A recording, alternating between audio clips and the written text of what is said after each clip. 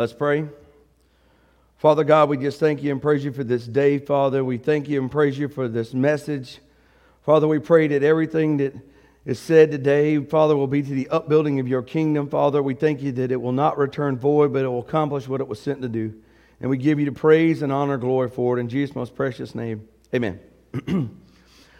So, this man and woman had a lawnmower, and the lawnmower had been broke for a period of time, and she had reminded him a few times that the lawnmower needed to be fixed, and then she reminded him a few more times, and then a few more times. So she had kind of got to her wits' end. So she decided that the best way she could show him how important it was to get the lawnmower done is when he came home from work, she was sitting in the front yard with a tiny pair of scissors clipping the grass. And he sat there for a second and thought, and he said, this is probably not going to end well. So he thought and thought and thought. He said, you know what, I got it. So he goes inside the house and he comes back out and she said, what are you doing? She said, I'm cutting the grass. So he handed her a toothbrush and said, well, when you get done, how about wipe off the sidewalk too? They say he will walk again. It's just going to be with a limp. All right, so we finished our series on blood bought. I had a lot of folks talk about it. It was a different kind of scenario. It was not a different scenario, but a different example or illustration. But, and I guess in my head, in my world, it just makes sense to explain it that way. So what we're going to talk about today is the church, right? And we take that word church for granted, right? We understand what it means. We know where it comes from. I mean, yeah, it's the church. It's church. We're standing in the church.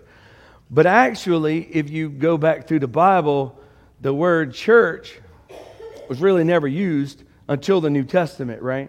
The first time that I can find where the word church was used is when, let's go to there. It's Matthew. Well, I'm already turned to it. Oh, isn't that wonderful? Matthew chapter 16, and it's verse 13. And when Jesus came to the region of Philippi, he asked his disciples, who do the people say the Son of Man is? And they replied, some say John the Baptist, others say Elijah, still others say Jeremiah or one of the other prophets. And then Jesus said, well, what about you? Who do you say I am? And Simon Peter said, you are the Messiah, the Son of the living God, right? So this had never been said, right? Nobody had actually said that Jesus was the Messiah. It had been hinted about. It had been talked about. I mean, we talked about last week. John said, behold, the Lamb of God, right? Here he comes. But in a direct answer, and there was not a lot of, Jesus used illustrations, and he tried to make them understand what he was trying to get the point across. But there was not a lot of, question and answer, right? He didn't have a lot of specific answers. He tried to more make them understand it on a broader stroke. But Simon Peter said, you are the Messiah, the Son of the living God. And Jesus replied, blessed are you, Simon, son of Jonah, for this was not revealed to you by flesh and blood, but by my Father in heaven. And I will tell you that you are Peter, and the rock I will build my church. And the gates of Hades or hell or the undead will not overcome it. And I will give you the keys of the kingdom of heaven, and whatever you bind on earth will be bound on heaven, and whatever you loose on earth will be loosed in heaven. So this is the first time that really the word church was mentioned, right? It was the first time that, now, this is not the gathering together of believers, right? Because the Jewish folks called that the temple. And if you just talk about the gathering together of believers, that really went back before Abraham, right? And Abraham's a father of faith. But the word church, for the first time, was used in this setting right here when Jesus said, you're the rock and who I'm going to build a church on. Which had to be a pretty daunting task. Wouldn't you think that's a daunting task? I can tell you, in my very limited experience of being a pastor of a very small church in a very rural town, that's a daunting task. So being the guy who the religion is going to be built upon, I can't imagine the pressure, right? And it makes it worse as you go through the next couple of months, years, days, whatever you want to say, with Peter, right? Because here is the guy we're going to build the church on, And then he has multiple opportunities to be the guy that they're building a church on. And he fails. I mean, he fails multiple times, right? I mean, in the Garden of Gethsemane, when they come to get Jesus, he pulls out a sword and cuts dude's ear off. He acts in the opposite direction of what Jesus wants him to act. The night they crucify him, right? He denies them 3 times. I mean, the rock that the church is built on failed multiple times. But isn't that kind of fitting that the rock that the church was built on failed, and then was redeemed, and then failed, and then was redeemed? Because see, that's the whole thing behind the church, is that all have sinned and all have come short. Right? There is no perfect. Now, I'm not saying Peter was the best disciple. I don't know if Peter was the best disciple. I don't really know a lot about some of the disciples. I mean, you hear bits and pieces of what their life was. You don't know if they were tall or short or fat or skinny or good or not good, or, you know. I mean, some of them were tax collectors and some of them were fishermen. I would imagine none smelled real good. I mean, right? They just couldn't have. Right? It's not a group of people you gather together that was going to attract a crowd. And that's kind of interesting, right? I mean, if you went into let's say you were going to start a new religion, and you went into a town to where you were going to start this new religion. This is going to be the base point of where the new religion starts. I would not think that you would look for fishermen and tax collectors to be the most affluent, well-recognized, most influential people in the community, right? I mean, in general, not, right? Not. But isn't that kind of how God does things, right? He doesn't always look for the most affluent, the most prestigious, the most educated. I mean, sometimes He uses the folks that are not. But the church itself really was started with a group of folks who were very imperfect. And what's funny to me is when Peter was the first person to recognize Jesus as the Messiah, really. Well, I mean, you know, I say that. I mean, John jumped inside, right, with Mary there were lots of times where it was foretold, but this is the first time somebody just laid it out to him and said, hey, who do you think I am? I think you're the Messiah, the Son of the living God. And then if you fast forward, right, and from Matthew 16 to Acts 2, it's not a long fast forward, but in the book it's a couple pages, right? But if you go to Acts 2, right, and you start at verse 14, and then Peter stood up with the 11 and raised his voice and addressed the crowd and said, fellow Jews and all of you who have lived in Jerusalem, let me explain this to you. Wait a minute. Is that where the church started? I mean, really, is that where the church started? I mean, truthfully, in Acts 2, right after Pentecost, right? They were in the upper room. The Holy Spirit fell on them. That's really when the church started. But because before then, it was the temple. Right? It was the teachers of the law and all of the things that were in the Judaism stuff, where they had to do the ceremonial washing and the sacrifices on that. But the first time that there was and I'm going to use the word evangelical, and I'm not talking about the one in St. Stephen, but the first time that there was a born-again evangelical movement that took place, the first time that actually took place, Peter was the guy who stood up and started talking. And even though he struggled with it a little bit with the Jews and the Gentiles, he talked about it in this statement that to all of you who live to the Jews and all of you who live in Jerusalem, even then it was an all-inclusive group. Now, I mean, later on, Peter has a hard time and God shows him the sheet and says, arise, Peter, kill and eat, for nothing I've made's unclean. And him and Paul have a little disagreement of who's to the Gentiles and who's to the Jews, and I get that. But when the church started, it was an inclusive group. And unfortunately, as the church has developed over the last 2,000 years, now, if you read this sermon that Peter preaches, right, it doesn't take you very long. You can read it in a couple of minutes. Right? And it's pretty neat of what all he says. And I mean, it's a pretty good sermon. Right? And all these people get saved. And it's like 4-minute sermon. Right? And it wasn't in a building. It wasn't in, they didn't have people sitting in pews and microphones and neckties and Facebook. I mean, they didn't have all of that.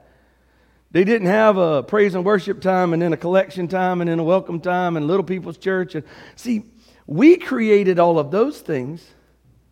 Man created a lot of the aspects of what we call church.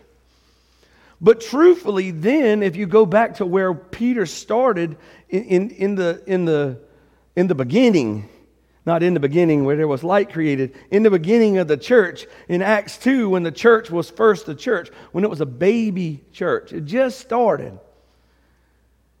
They met in people's houses, they met in the temple courtyard, they met outside, they met on the side of a mountain, they did whatever. I mean, it wasn't just on Sunday morning at 10:30 if everybody showed up on time, or 10:40 if we weren't quite running on time. I mean, they met wherever. They went about preaching the gospel to basically anybody who would stop long enough to listen. To pretty much anybody who wanted to hear it, they preached the gospel. And it wasn't just 11, right? It was lots of folks. I mean, the church started growing. In fact, when they started talking about it, they said, well, if we kill Jesus, we'll kill this. The way. We'll stop the way from happening. But what happened is they didn't understand the situation. They didn't understand the sacrifice. And what they did was, in fact, kick off the way. Because without the sacrifice, there is no church. Right? If Jesus would have continued to live, there is no church. There is no born again. There is no redemption of sin. There is no opportunity to preach the good news, to go into all the world and preach the good news, the gospel to every living creature. That's the church. The church is to go into all of the world and preach the gospel, to show them God's love, to be the hands and feet of Christ. That's the church. This is just a building. Jesus told them in John, hey, you could tear down the temple and I'll build it back in 3 days. Well, what happened? The temple went from the Holy of Holies to where the Ark of the Covenant was housed to inside of me. I became the church. They say, where 2 or 3 are gathered in my name, I'll be amongst them. We're the church. The church isn't the building. The church address is not 150 Church Road. That's where the building is that we meet on a regular basis because nobody has a house big enough that we can all go sit in comfortably. Or then, we'd be worried about who cleaned up when and whether or not they had refreshments and then, whether they had dirty clothes or not. And if the poor lady's still cutting the grass with the scissors. I mean, right? That's the reason that there is a church building is because none of y'all like us enough to come in your house every week to have church. Now, this week we probably could all fit. It's a couple. But last week we'd have been standing in the yard and up upstairs and downstairs and all around. But the church is us. And the church has a job. But over the course of time, it got more and more regulations and more restrictions and more stipulations to be part of the church. Did God do that? No. Who did that? I'm going to say us because it's us humans, but not us individually, but us. Who decided that there were white churches and black churches? Who decided that there were small churches and mega churches? Who decided that they were this kind of church or that kind of church or them kind of churches or those kind of churches? That's segregation of the body of Christ. The church, when it started, right here, Acts 2, there was no segregation. But early in the church, even with Paul, right? Paul says, some say they follow Apollos, some say they follow Paul, some say they follow Cephas or Peter, right? They'd already started to separate themselves out based on who their favorite preacher was. And that's kind of silly. But we're in the same boat. Our church right now is segmented into many pieces. Many pieces. Why? Because I don't like the way they sing that song, or they don't let me talk when I'm supposed to, or they didn't let me you know what I mean? There are all kinds of reasons that the body of Christ have been segmented. Did I think you should have communion this way or that way? I mean, even in this church, right? When this church was formed, we took communion from this church and from that church, and we said, should we do it this way because they do it this way, or should we do it that way because they did it that way? And they negotiated out a deal and said, we're going to do communion once a month. Why? Why do we do communion once a month on the first Sunday? I don't know. Because that's what they decided in 1968 or 9 or whatever it was. But we put all of these rules and stipulations on the church when God didn't. Now, if you get into Timothy, right? Paul goes into Timothy and he talks about, this is what a deacon should look like, and this is what an elder should look like, and this is what a pastor should look like. I mean, they do give you some regulations of what the church is. But the segregation of the church that we have right now, that's not of God. That didn't come from God. That came from man. It didn't. It didn't come from God. The body of Christ is supposed to be a united body of Christ that goes into all the world and preaches the gospel. The good news to everybody. Young and old, rich and poor, black, white, yellow, brown, pink, purple. It does not matter. Our job as the church hasn't changed. Our job as a church hasn't changed a lick in 2,000 years from when they had this original conversation to go into all the world and preach the gospel and lay hands on the sick, cast out demons, right? All of that stuff, all of the stuff Jesus told them to do, none of that has changed. Not 1 ounce. Now, depending on what church you attend on Sunday, they might have a different idea of what that looks like. And I understand. I mean, it's probably similar to why there's, probably 8 or 10 car manufacturers represented in the parking lot. Not everybody wants to drive the same vehicle. Not everybody wants a F-250. Not everybody wants a Honda Civic. I mean, there's some difference in us, and I get it. But the important part is whether you drive a Honda Civic or F-250, you still a car, right? It's still got 4 wheels and drives. Whether you go to the Episcopal church or the Lutheran church or the Baptist church or the Christian church or non-denominational church or the church with 6 people or the church with 6,000 people, the body of Christ is still supposed to look like the body of Christ. The church is still supposed to be the church. We're still supposed to gather together in fellowship. In fact, in Hebrews it says, do not forsake the gathering together of fellow believers. We're still supposed to be the church. Our driven goal is still supposed to be to show people God's love when we move about the world. Turn with me to Ephesians. And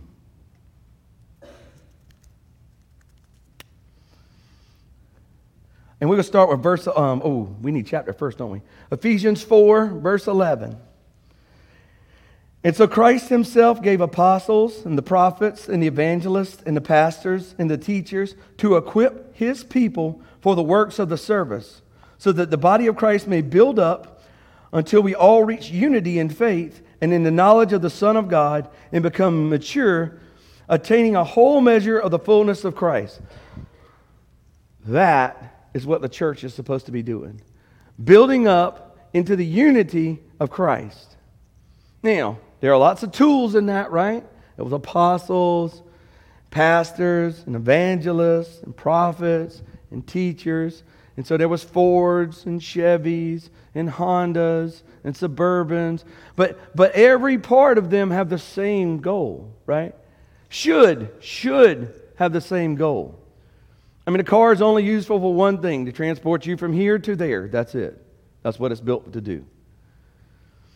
The apostles and the pastors and the teachers and the evangelists, those people are supposed to be building up the body of Christ and creating unity in the body of Christ to the fulfillment of Christ.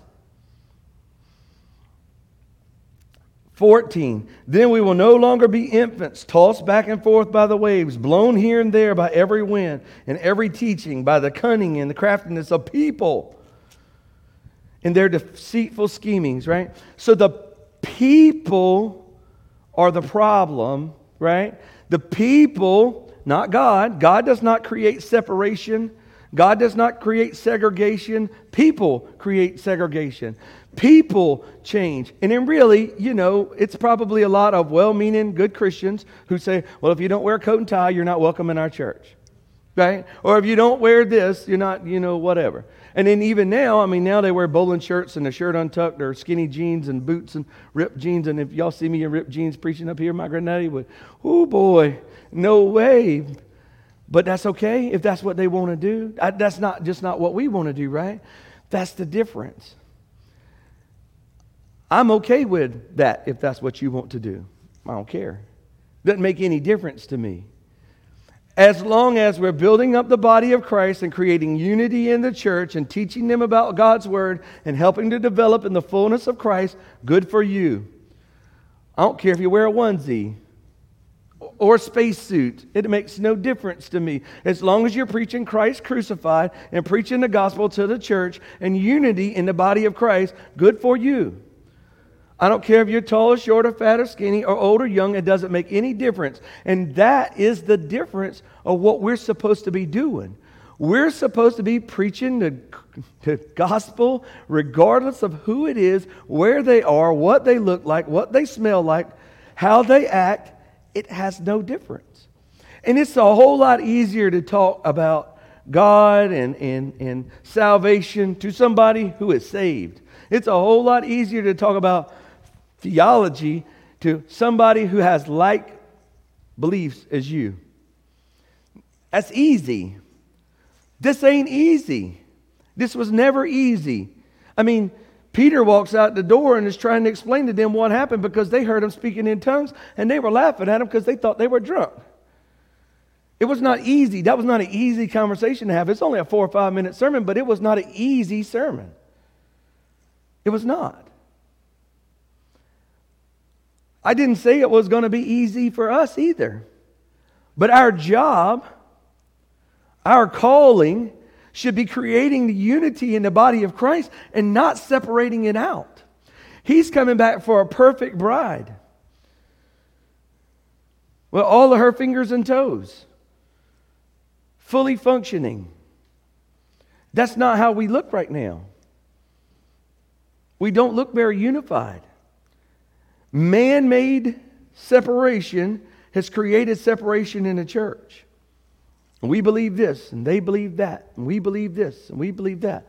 We're supposed to believe that part, from the front cover to the back cover.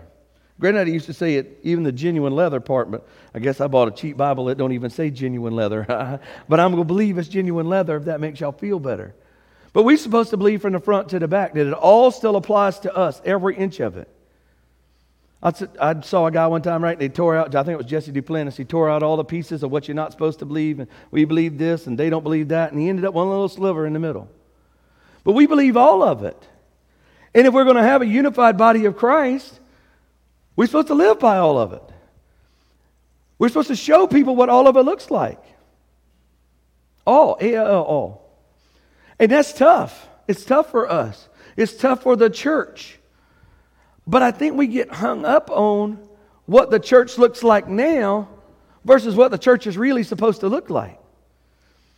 Going about doing good, healing those who are oppressed of the devil, preaching the gospel to everybody that'll listen.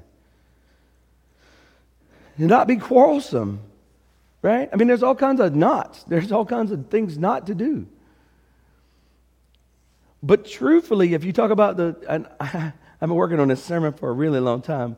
And every time I think it's time to preach it, I can't quite get it around it. But it's do the do's and not the don'ts. And that's a silly way to think about it. But let's just talk about what we're supposed to be doing. If we focus on what we're supposed to do long enough, we're not worried about what we're not supposed to do. If we are really the church and we're gathered together as a body of Christ and we are coming together and preaching the gospel and reading our Bible and renewing our minds and showing people God's love and being the hands and feet of Christ and giving back into the ministry and doing everything we're supposed to do, when do you have time to do something that you're not supposed to be doing? You don't.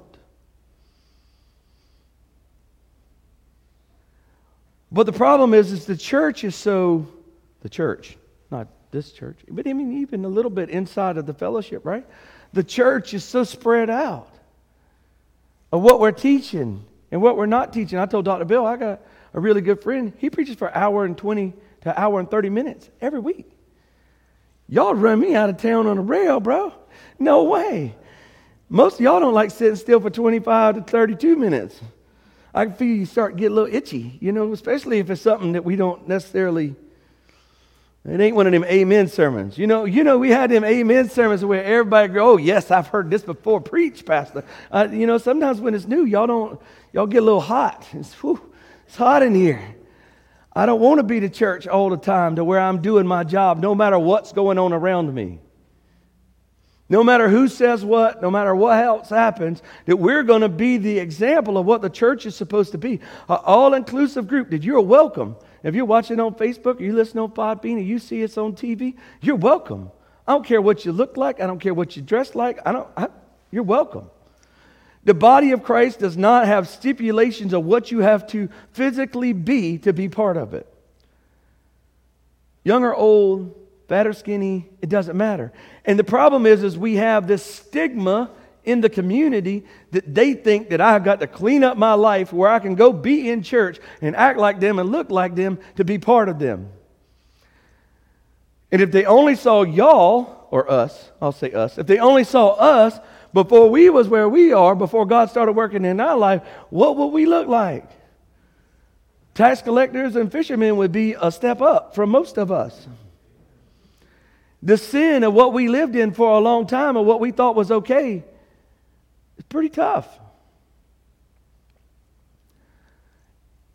And unfortunately, a lot of times the church wants to say, but look at me now.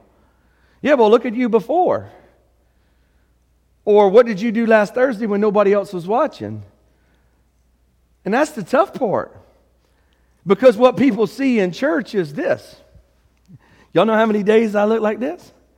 One, I get dressed at 9 o'clock, and when I walk in the back door at my house, the tie is already off, and I am unbuttoning the shirt. Me and Philip had a meeting on job site the other day and said something about wearing a tie. Oh, we were talking about where I used to work. I celebrated my anniversary this week, too. Krista says I shouldn't focus on that. But 13 years ago, April the 8th, I started a new job, and boy, it was amazing. But anyway, I used to have to wear a tie every day, and we were meeting, and the guy was like, man, I can't see you in a tie. I said, well, you can see me in a tie on TV and on Facebook one day a week. And that's the only time. But people come here and see us in church and see what we look like in church, but this is not what we look like. But it should be how we act. It should be the loving, grace-filled group who are doing good and going about helping others and being the hands and feet of Christ. You don't got to look like this. You don't got to dress like this to be a good Christian. And that's a kind of oxymoron, right? A good Christian. We're just part of the body of Christ. And when we fulfill our job as being part of the body of Christ in this inclusive group to where we are welcoming the people and to where we are looking to tell people the good news. And look here, the good news is not you're a sinner and going to hell. That's never been good news to anybody. You live terrible, bro. There's no way you're making it to heaven. That's not good news. That's not what they want to hear. That's what nobody wants to hear. But what the good news is Jesus loves you just how you are. He loves you just how you stand. And we would love for you to be part of this fellowship. If the church as a whole in America took the approach that Jesus loves you just how you are, and we would love for you to be part of the fellowship, revival would spark, and there would be more people coming to God than you can imagine. Because you have a hole built on the inside of you that's made for the creator of the universe to live on the inside of you, and people walk around with that hole and they don't know what it is. And instead of telling them, hey, look, I got some good news for them, well-meaning Christians tell them, hey, you can't live like this, you can't look like this, you can't have that, you can't act like that, you can't drink that, you can't do that. Are we helping them fill their hole? No, we push them further away. Well-meaning Christians have done more to hurt church growth than the devil ever thought about. Because we treat it like it's an exclusive club that you got to act like me and walk like me and talk like me and look like me to be part of me. This is not a country club. This is the body of Christ. And if you look at your body in the mirror when you get home, from the top to the bottom, there are all kinds of different looking parts. Some of y'all might not want to see yourself in front of the mirror, but if you look at yourself in front of the mirror, there are all kinds of different parts. There's toenails and eyelashes and nose hair, and every part of the body of Christ is all kinds of different parts. Not everybody looks the same. But our job is to be more welcoming into the group. We are supposed to be producing sheep. We're supposed to be producing sheep. That's how sheep do, right? If you were a sheep farmer and you bought a few sheep, you're looking for those few sheep to turn into many sheep, right? That's how that works, right? There ain't sheep farmers that all buy all girls or all boys and look to not have any more sheep. That's not a sheep farmer. That's somebody who has pets. I don't care what you're raising, you got to have boys and girls and create more sheep. Well, in this body, in this group, we should be creating more sheep. And the way we're creating more sheep is that we take the church, the way Peter walked out on the steps and said, let me tell you all about all the wonderful things that God has done for you, that Jesus Christ of Nazareth came to save you and they crucified him on the cross to redeem you from your sins. That's good news. You going to hell because you live like that or drive like that or act like that or drink this or smoke that or act that way? That's not good news. The church is built on good news. The rock, the guy that the church was built on, he was a miserable guy. I mean, he cut dude's ear off. He denied the guy he had followed and committed his life to 3 times in one day. He turned his back on his friend. If you think that makes it a country club atmosphere, that's exactly the opposite. Because in his worst, Jesus still loved him. And in our worst, Jesus still loves us. In the world's worst, we should still love them. Because that's what we're supposed to do. We're supposed to act more Christ-like, right? We're Christians. The reason we're Christians is because we're more like Christ. And if we're going to be more like Christ, then we need to be more about loving people and tending to people and helping people and working on people than we are telling them what they did wrong. Jesus didn't make a real good living walking around telling people what they did wrong. I mean, he ran some people out of the temple with a whip and told them they were doing wrong. I mean, you know. But it was a come to me. Come to me. I want you saved. I want you healed. I want you redeemed. I want you renewed. That's us. And if it wasn't for his grace, there wouldn't be a church. And if we want the church to grow, we need to learn how to show his grace to the world. Not preaching hellfire and damnation, preaching love and grace. Let's pray. Father, we thank you and praise you for this message. Father, we pray that it will go out and it will not return void. And Father, we just give you praise and honor and glory for it. In Jesus' most precious name, amen.